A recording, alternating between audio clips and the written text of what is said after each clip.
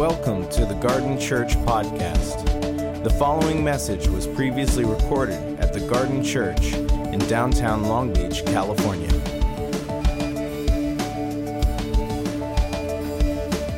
What did you expect from church this morning? Really, what'd you expect? To hear God, yep. Receive revelation. Come on, I like that. Coffee, I hear you. I see that need and we meet that need. Good. So breakthrough. Someone say breakthrough. Come on. I like that. Wow. I also like coffee. Did I say that again? Yes. What else? Community healing. Oh, this is good. Because what you expect sometimes dictates your approach. Expectations matter. In fact, I heard every argument you will ever have with anyone is just a missed expectation. Isn't it interesting to see whether or not your anger is justified? Just see what you expected. It probably was just different than what someone else did. So what you expect walking into church matters. Because if you merely expected to walk in, take a few notes, and merely agree with a communicator, that might just be all you get. Suckers. So, but what if you expected something more? And from scripture, we learned that having a different depth of expectation will change things. How do I know that? Well, Jeremiah 29:12. 11's good. 11's good. 11 says this, for I know the plans I have for you, declares the Lord. Plans to prosper. I like that word. You and not to harm you. Plans to give you a hope and okay, church. Plans to give you a hope and a future. Of course we like that one. How about the next verse? It says this, then you will call upon me, God says, and you're going to come and you're going to pray to me. But then he gives assurance and he says, I'll listen to you. Do you know how profound that is, that our God cares about what you say to him? That he's listening. And he's perfect, so I can't even imagine what a perfect listener. Like I have friends that listen like, okay, you know? No, God listens. The next verse is actually where that last worship song came from, says this, then you will seek me. And he even adds a little promise, and find me if you seek me with all your heart. Did you know that God can be found by you? Oh, he says that in verse 14. Not only does it say it in 13, he reiterates it and says, I will be found by you. If you're looking for me, if you're looking for good feelings, you might be disappointed. If you're searching for God this morning, you will not be disappointed.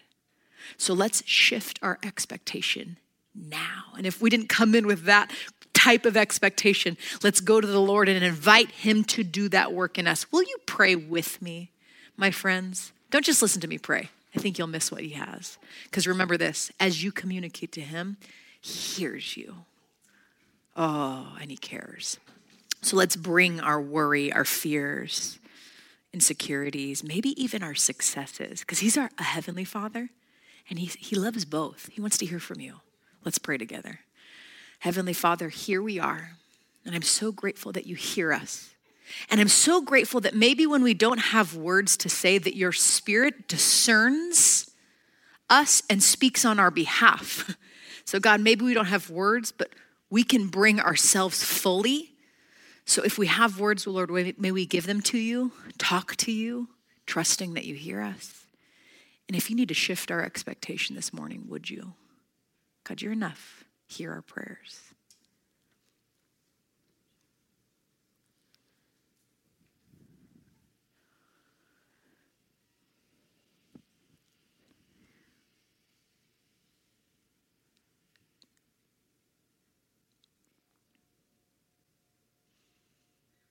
Oh, you're what we need. More of you, less of us. Free us from being merely aware of ourselves. we pray. And all God's children said, amen. Are you ready? Perfect, because it doesn't matter. I am. John chapter 6 is where we're going. John chapter 6, where we get to see Jesus perform a miracle, but then ultimately reveal something about himself. And the reason I want to share this with you is because God shared it intimately with me. And here's the prayer that I had prayed for years. And I feel like he answered it through this passage. Here was the prayer for me. I said at the last end of the prayer, Lord, would you free me from being merely aware of myself? He's answered that prayer through this passage. And it begins like this. Sometime after this, after what? Oh, we'll find out. Jesus crossed to the far shore of the Sea of Galilee. That is the Sea of Tiberias. And a great crowd of people followed him because they had seen the miraculous signs he had performed on the sick. Notice this. John refers to miracles as signs. And that's different because although this miracle is the only miracle outside of the resurrection that is actually listed in each of the four gospel narratives, Matthew, Mark, Luke, and John, the only miracle outside of Jesus raising from the dead, the only one that everyone said this has to be included. So it's significant. But the cool thing about it being in all those different gospel narratives is we get a more full picture. For instance, why is the crowd there? For instance, why did they cross over the sea? For instance, what is it sometime after? And the book of Mark gives us a little bit of guidance about why this circumstance is happening. And here's what it says. See, Jesus had sent all of his disciples on many missions trips, kind of like he does with you every single week. How was this week, by the way? Did you forget? Or do you have stories or no? Okay. So he sends them out. And then they come back to talk about the amazing fruit of being just on mission for Jesus. But they also had to deliver some terrible news. Jesus' cousin John had been murdered. And so these disciples had to share it with Jesus. And Mark puts it this way. It says, when Jesus heard this news, he needed to get away to a quiet place and rest. Does anyone need to get away to a quiet place and rest? Does anyone have small children? Do you know what I love? Is that Jesus is perfect, right? We all agree. And did you know that rest is a part of his normal? So a part of the perfect life is rest. Are you getting some? Rest. Do you need rest? In fact, rest was actually a part of God's perfect creation. Before the fall ever came, rest was a part of it. I highly encourage rest. Jesus models the perfect life. And so he wants to get away and rest. But as we just read in John, the crowds kept following him. They had seen the miraculous signs he had done. So of course they showed up. But Mark gives us perspective on Jesus' attitude toward the crowds. And here's what it was. In the midst of him needing to get away, in the midst of having this need, it says that Jesus had compassion on the crowd. Is that shocking? Is that shocking to you? In the midst of having needs, guess what Jesus did? He saw theirs. How do you do with that? Jesus' response to an interruption is that he never saw people as an interruption. How about you? Have you been there? Let me ask you this. Are you interruptible? I think it's oddly enough one of my favorite qualities of Jesus. In fact, I think it's the reason in Jeremiah 29, 12, that he hears us. Because he's up to so much, yet he's interruptible any minute you come to him. How about you? Because I'll promise you this, you will miss what God is up to this week if you're merely aware of what you're up to. I learned this the hard way I was getting on an airplane flying from Long Beach to a conference in Texas. And I remember I was finishing up my notes to go speak at this pastor's conference. So the audience was going to be all these pastors. And I remember I just had to quickly finish up my notes because I was almost finished, except I wasn't finished. So we were, I got my earbuds out to let everyone know on the plane how social I was planning on being. And I remember sticking those in and pulled out my apparently giant laptop, okay, and started typing. And here's the literal question I was writing. Remember, for all the pastors. I'm like, okay, here we go. All right. Have you missed out on ministering to people in the midst of doing ministry? And I'm like, that is so good. That is so good. I'm right. It's kind of like how I could ask you, like, in the midst of like living for Jesus, this week, did you live for him? In the midst of like serving Jesus with your whole life, how was this morning? You know what I mean? I know, so good. I know, so good. So I'm just, typing it. And the guy next to me goes, oh my goodness, are you a Christian? And in my head, if I'm honest, I thought, oh my goodness, you don't understand social cues. That's okay. I'm like, oh, that's okay. And so I held it right here to give him another one, like I'm ready to put it back. What was that? And the guy goes, are you a Christian? And this is what I said in response. Sure am. Praise the Lord. Oh, he's so good. Okay.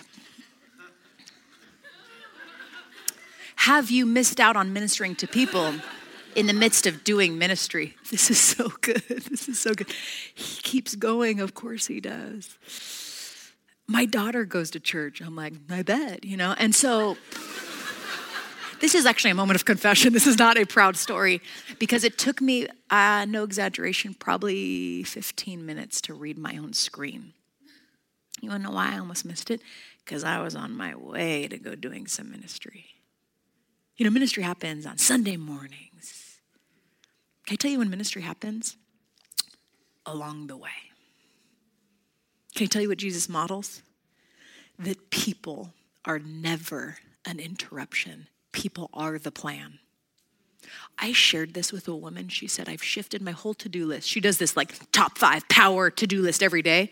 And she goes, I'm actually giving away my number 1 spot and putting the word interruptible. Imagine if you never considered people an interruption. See, Jesus models for us the perfect life.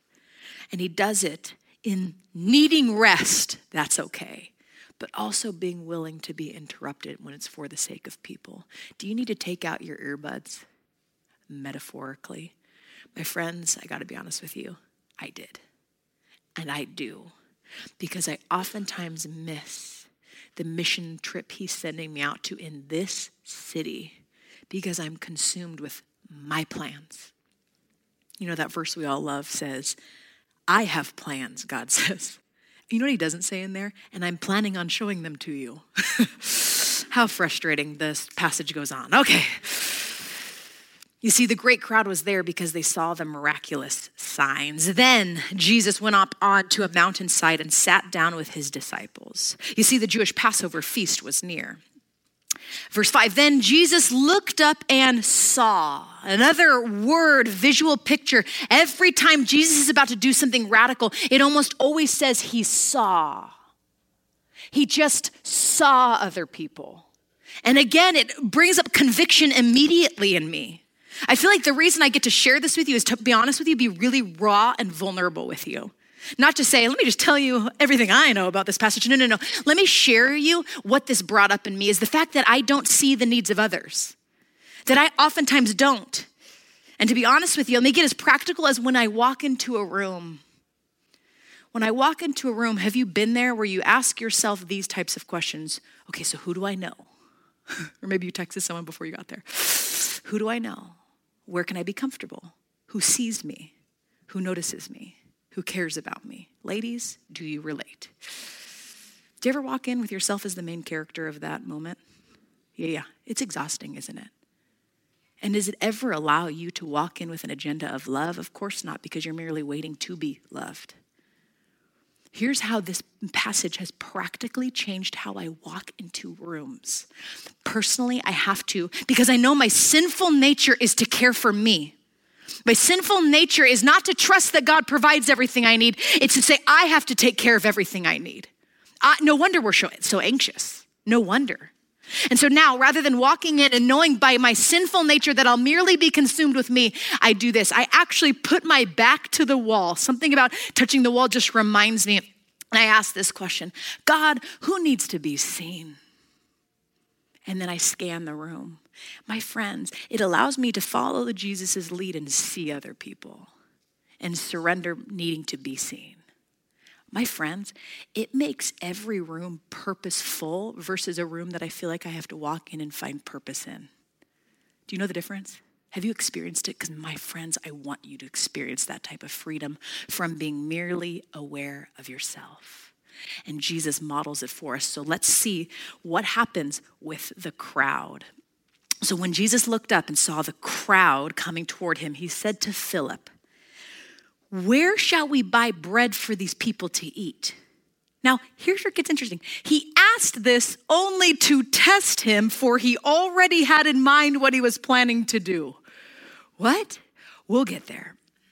Philip answered him, 8 months' wages would not buy enough bread for each one to even have a bite, let alone be satisfied. Verse 8, another of his disciples, Andrew, Simon Peter's brother, spoke up. Here's a boy with 5 small barley loaves and 2 small fish, but how far will that little bit go among so many? By the way, I love Andrew. He has 3 honorable mentions in the book of John, only 3. You wanna know what they are? Chapter 1, he brings his friend Peter to meet Jesus. That worked out pretty well. Chapter 6, he's the one that delivers the boy. Chapter 12, he gathered and made a way for the Gentiles to meet Jesus. By the way, Gentile, anyone non-Jewish, that's us. Every single time he's mentioned, he's just bringing people to Jesus. How cool is that? I was so struck by that. This week, I went to a neighbor and I just invited her to church for the very first time. I failed miserably, so that story just ended. But let's see what happened. Jesus says, verse 10, that's true, that really did happen 2 days ago. You see, because I don't feel the burden to have to change people. I just do what I can. I just be obedient when God asks. Who knows what the Lord will do in her life? I'm still praying. Jesus said, have the people sit down. So they do. See, there was plenty of grass in that place and the men sat down, and then it describes the amount of men there were, 5,000 of them. This is normally called and referred to as the feeding of the 5,000, although the men were the only ones that were counted in that number, which means based on women and children, we're actually looking at a crowd more to 10 to 12,000 people are now seated. Verse 11, Jesus then took the loaves, the not enough loaves, gave thanks, and distributed to those who were seated as much as they wanted. Miracle. He did the same with the fish. Wow. Verse 12. When they had all had, what's the next word? We'll try that again because some of you didn't. It's okay. Verse 12. When they had all had to eat. Don't miss that word. When they all had enough, he said to his disciples, gather the pieces that are left over. Let nothing be wasted. One way that I read scripture is if not only is God the main character of a room, not only is God the main character of my plans, not only is God the main character of my agenda, he's also the main character of scripture. Then when I find out truth about who God is, I realize I'm never going to be disappointed, and that's never going to change, although people around me might and I might. God doesn't. It says that Jesus said, let nothing be wasted. See, because our God doesn't waste anything. We do. See, who God was is who God is and who God will forever be, which means this: God will not waste your past if you'll let him use it. Will you? He won't waste your present struggle if you let him address it. Will you this morning? He will not waste your future that some of you don't believe you have one. He won't waste it. We might, but our God doesn't waste anything. That's why it matters for us to trust him.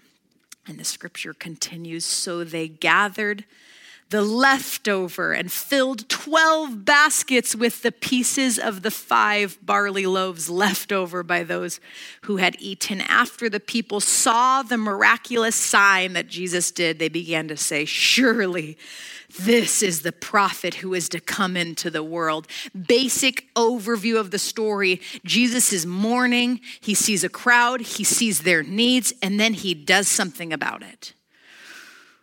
We oftentimes don't, but there's an interesting verse. See, Jesus wants to invite people into freedom, and he does it in a very particular way. Not only does he model the perfect life, he also models how to do life with one another. Specifically in verse 6, turn back with me, where he says this. When Jesus looked up and saw the great crowd coming toward him, he said to Philip, where shall we buy bread for these people to eat? Verse 6, he asked this in order to test him, for he already knew what he was planning to do. Why did he ask the question? Anyone? He already knew the grandmaster plan. Why did he ask a question? He already knew what was going to happen. Why did he stop and ask? Well, it's so like Jesus. See, Jesus, throughout the New Testament, Matthew, Mark, Luke, and John, he was asked 184 questions. He asked 307 questions. Oh, of the 184 he was asked, he only answered 3 directly. How frustrating. How interesting. Have you ever counted yourself out from ministry because you thought you did not know enough? Have you ever done that? I have really good news for you. The one who knew the answer to every single question he was asked seemed a lot less interested in just giving the answers and far more interested in relationship. Take that as a perfect model. Do you want to look more like Jesus? Watch this. Walk into rooms and ask people questions. Would you do that this week? Would you just become interested in your coworkers? It is so freeing from trying to prove how interesting you are, isn't it? It's the main character. Is it you or is it him and what he's up to through you? Or you merely will continue this lifestyle of comfort or this lifestyle of let me get my job done. He has a radical job and he's inviting you to be a part of it. And he's teaching us and modeling for us precisely how to get there. Another way, in addition to being interruptible, he just asked a bunch of questions. And I love what the question in this instance, see, he didn't ask questions to find out answers he didn't already know. He's Jesus, he knew everything. In this instance, he's asking a question so that the disciple may become aware of something he didn't know. And so the first disciple goes like this, we don't have enough. Have you been there? See, maybe for you it hasn't been, I don't have enough. Maybe for you it is. But you know what? Maybe let me rephrase it a little bit, maybe to fit your language. I'm not enough. Have you said it? To be honest, it's the number one phrase I hear from people. And it's one of 2 things. It's either I'm not enough or I feel the pressure to be enough. So I have to prove that I am all the time. And it's exhausting. I love that the question, what it arose in the disciple is, I'm not enough. And here's the surprising response. Jesus is okay with that. In fact, it's all throughout scripture. Even Moses, Exodus chapter 3, God starts to say, I'm going to use you in this crazy way. Imagine God having your full attention, him going, okay, I have a plan. It involves you. You're going to be a big part of it. And then I love Moses' response. Can you imagine God himself coming to you and going, I have this radical thing and you are going to be a part of it. Maybe you'd respond like Philip, I don't, enough. What? Not me. And then Moses says this. He goes, who am I? And then Gideon says, that my circumstances suck. And God's like, what? I'm not addressing your circumstances. I'm telling you about a plan. It's almost as if God ignores the circumstances altogether to go, you don't think I know those? Oh, by the way, the thing I'm asking you to do is nothing you can do on your own. I wouldn't involve myself in something you could do on your own. Why would I? Do you realize the thing God's calling you to? He's setting you up to be dependent upon him. If you feel overwhelmed, anxious, and fearful, it's likely because you've put the pressure on yourself. So here's the aha moment of this passage, the oh my goodness, awakening freedom. Are you ready? There are a lot of lies you're going to hear in your brain from the world, from culture, from everyone. The phrase, I'm not enough, is not one of the lies. The lie is that you think you have to be in order to be used by God. See, God is setting them up, and he does it all throughout Scripture with his brilliant questions. In fact, maybe the question, do you have enough bread to provide, is not the question that got you. Maybe it's one of these other one of his 307 questions that he asked. I've compiled a list of 20. And rather than me asking you questions trying to bring you to revelation, I'd rather Jesus himself, I can quote our Lord, wanting to bring you to a very necessary step before we get to point 2. Point 1, we're not enough. And you have to start there. See, the 12-step program, if you've ever heard of it, is brilliant. Because it starts with step number 1. It doesn't let you move on to step number 2 unless you get step number 1. Step number 1 of any 12-step program is this. You are powerless over your problems. And then before you want to move on, do you believe it? So let me translate that into us. Before you can move on to the radical thing God has, and we'll get there, you actually have to start at this place of saying, I can't. I can't be a perfect dad and a perfect employee and a perfect neighbor and a perfect son of yours. And I'm not. And let me tell you this, it's so freeing to arrive there. But let me not just tell you from experience. Let me hope you bring you into your own experience. I'm going to bring up a bunch of questions that Jesus asks. I'm curious which one's going to speak to you. So if you need to close your eyes to simply allow Jesus to ask you these directly. But as I ask them, I want to remind you of that cross, because that cross provides a very different posture from Jesus in asking the question. See, I always thought when Jesus asked questions that his posture was like this. Why are you sinning? What are you doing? What do you want? Do you want to get well? Do you love me? Anyone ever had this perspective of our Lord? You're not crazy, but I have really good news. That cross demonstrates a very different posture. So imagine a really inviting, safe, beautiful, healthy perspective of Jesus as he asks you these. Again, close your eyes if you need to, but would you receive the questions and allow them to bring you to a necessary place? Jesus says this, can any of you by worrying add a single moment to your life? Why are you anxious? Why do you notice the splinter in your brother's eye, yet fail to perceive the wooden beam in your own?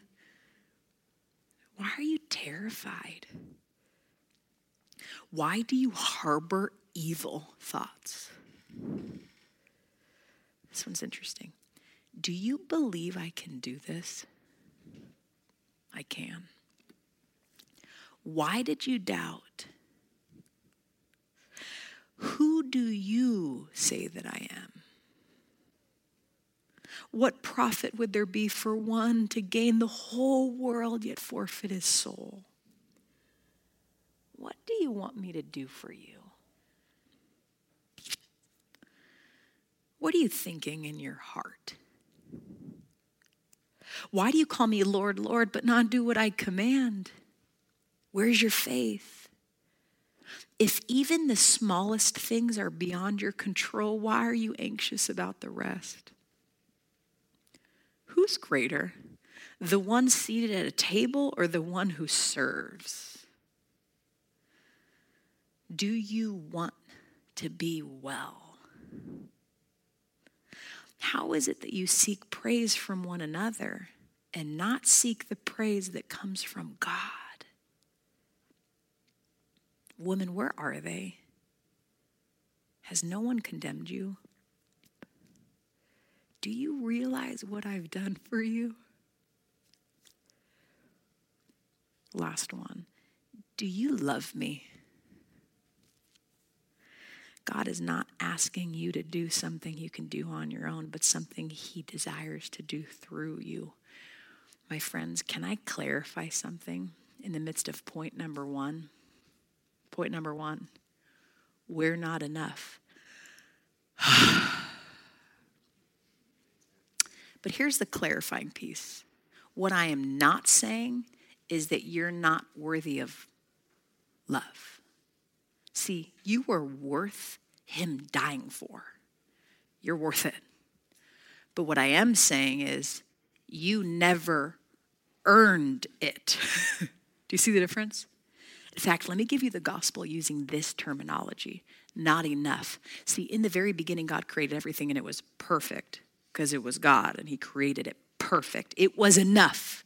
We did not believe it was enough and so tried and listened to another voice. And in doing so, we sinned and fell short, AKA not enough. Because in order to be in a perfect relationship with God, you're supposed to be perfect. You're supposed to be enough.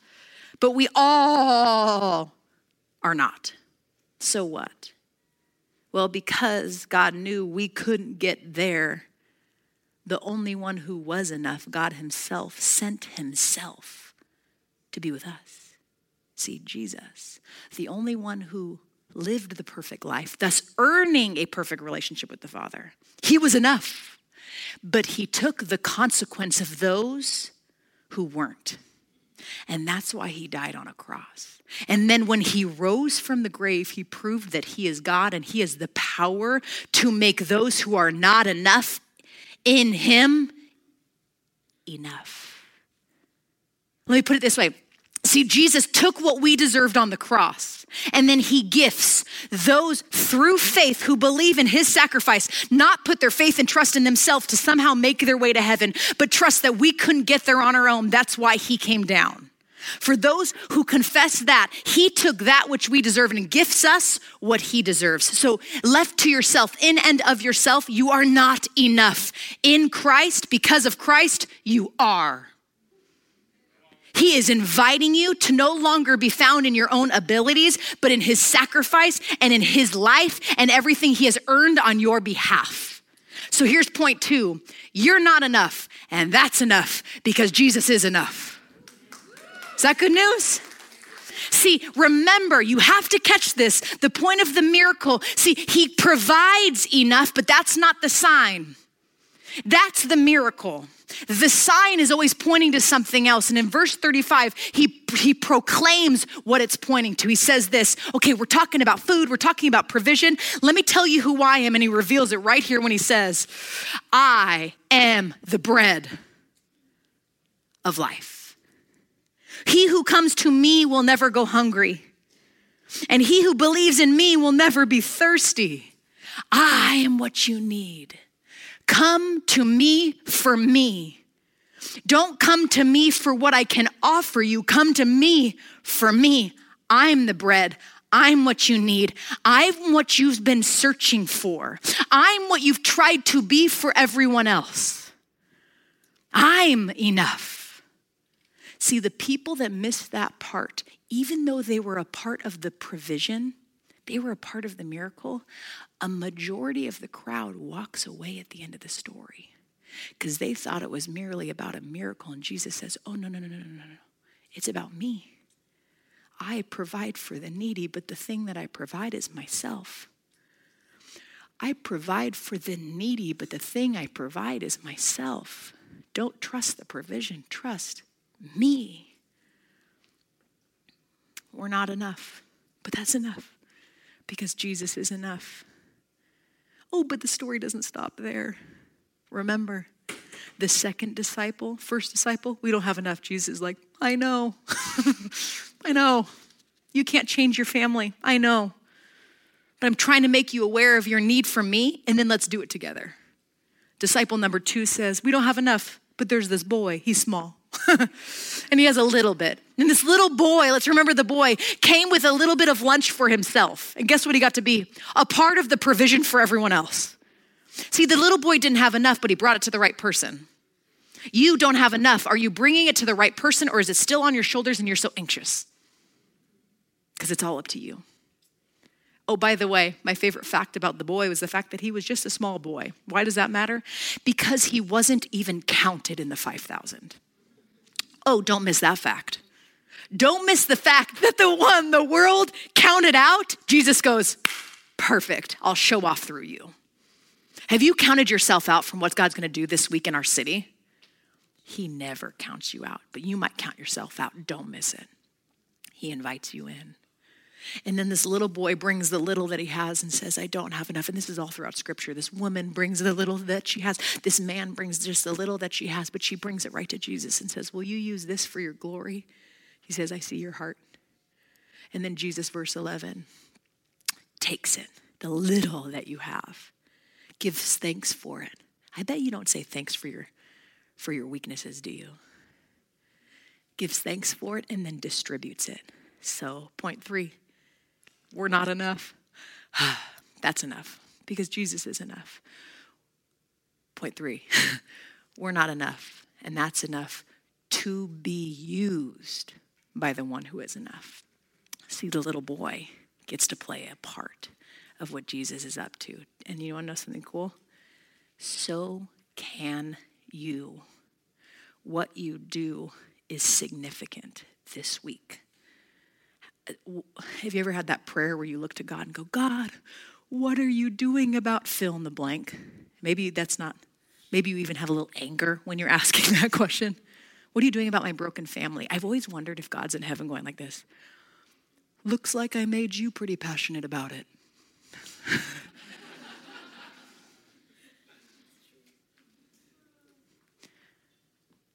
What is God doing in you that he plans to distribute to the people around you? You seriously have to consider it if you plan on being used this week. What's he doing in you? Is it conviction that you've counted yourself out? Maybe for you, I got to be honest with you. This message is revelation to me in so many ways, but here's a weird way that it's revealed in me, is sometimes I believe that I am enough. Maybe some of you are in this crowd that go, yep, I can do it on my own. And I've come to believe that.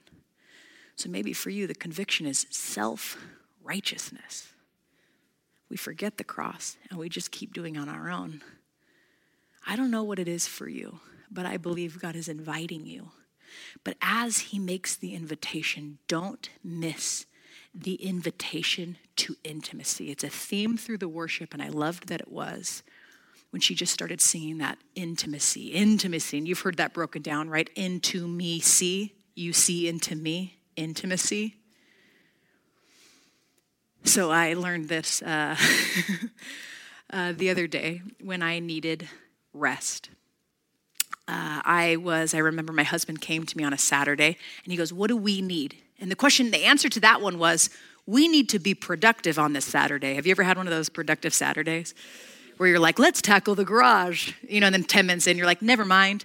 So this particular day, I'm like, let's have a productive Saturday so we can even be more tired going into the next week. And he goes, Gregory, but real fast, before we do that, what do you need?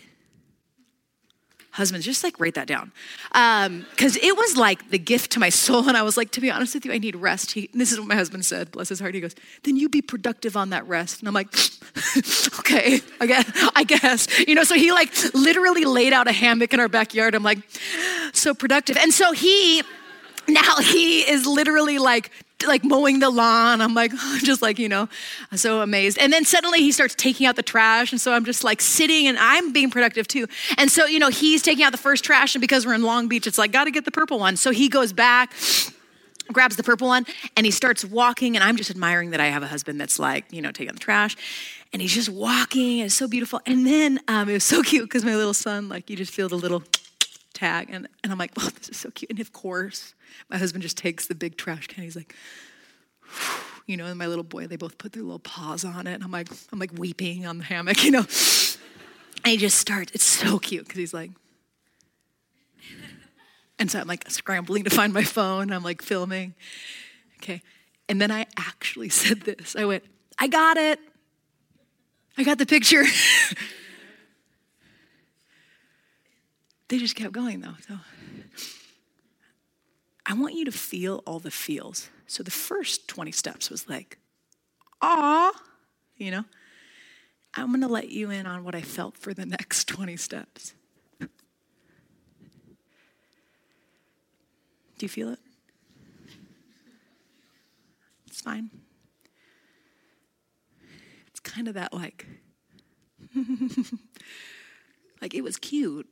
Now it's just unproductive, that was cute, but go, tell them to play at the blocks. The very next day, this is where it gets interesting. I'm sitting in the front of an auditorium, and I'm going to speak at a Christian college. And as they're introducing me, I just asked the Lord, kind of tossed up this random prayer, God, I want give me a new metaphor. I looked at my notes and there wasn't a metaphor. I'm like, give me a metaphor. And all he made me remember was the day before. I'm like, productivity. And he's like, and then I remembered taking out the trash. And I'm like, taking out the trash? What does that have to do with the audience? Sin, trash, sin's I get to take out their trash. So they introduced me. I walk on stage and I was like a preacher that day. I'm like, I see that sin. Let's take it out, And so I am crazy person, made this massive metaphor of sin trash. I'm like, let's take it out. Put it in the bucket. Who's in? I was crazy. And then I got in my car and I drove home. I was in San Diego and I was driving home to Long Beach and I was like, I feel like I missed it. Maybe, and I remember praying, I really felt like you told me, you put on my heart, this trash thing. And then I remembered as I'm thinking and praying, I just, I don't know if sin trash was it, and he reminded me that in the metaphor, I was the little boy. And I'm I'm my son. I'm so I make you unproductive. This is my full process. I'm that's kind of mean. And then it clicked. And I hope it clicks for you. That in the midst of what God's going to do this week through you, he cares far more about his intimacy with you than your productivity for him. So it's so funny. I stand on the stage and I'm an activator. I want to go do. But let me tell you, the first step is to be with him. How's your personal intimacy with the Lord? Remember, I don't ask for the sake of condemnation. I ask for invitation. There's more for you. And remember, what you need is just more of him. And when you have more of him, you'll naturally do because you'll see that he satisfies your needs, so you won't have to walk around and have them filled all the time. He cares far more about your intimacy than your productivity. Oh, but point 2 of that illustration, he also is metaphorically pulling down the handlebars of what he's up to and saying, will you join me this week? I got some good plans. And I'll give you precisely how to get there. See, my little boy could not take out the trash on his own. Bless his heart. What a mess if he tried. And by the way, some of you have experienced the mess of trying by yourself. God is doing something. He's doing it in your family. He's doing it in your household, and he wants to do it at your workplace. The question is, will you surrender your agenda for the sake of his? It might need to start with your awareness of, I can't be everything to everyone all the time. I'm not enough. Jesus, help me to actively trust that you are. How do you actively trust? That's a great phrase until you start to say, what does that mean? Jeremiah 29:12-14. Call upon him. Come and pray to him. He'll listen to you. If you seek him, you'll find him. You're not enough. And that's enough to be used this week by the God who is enough. Will you trust him? Thank you for listening to the Garden Church podcast. For more information about the Garden Church, visit thegardenlb.org.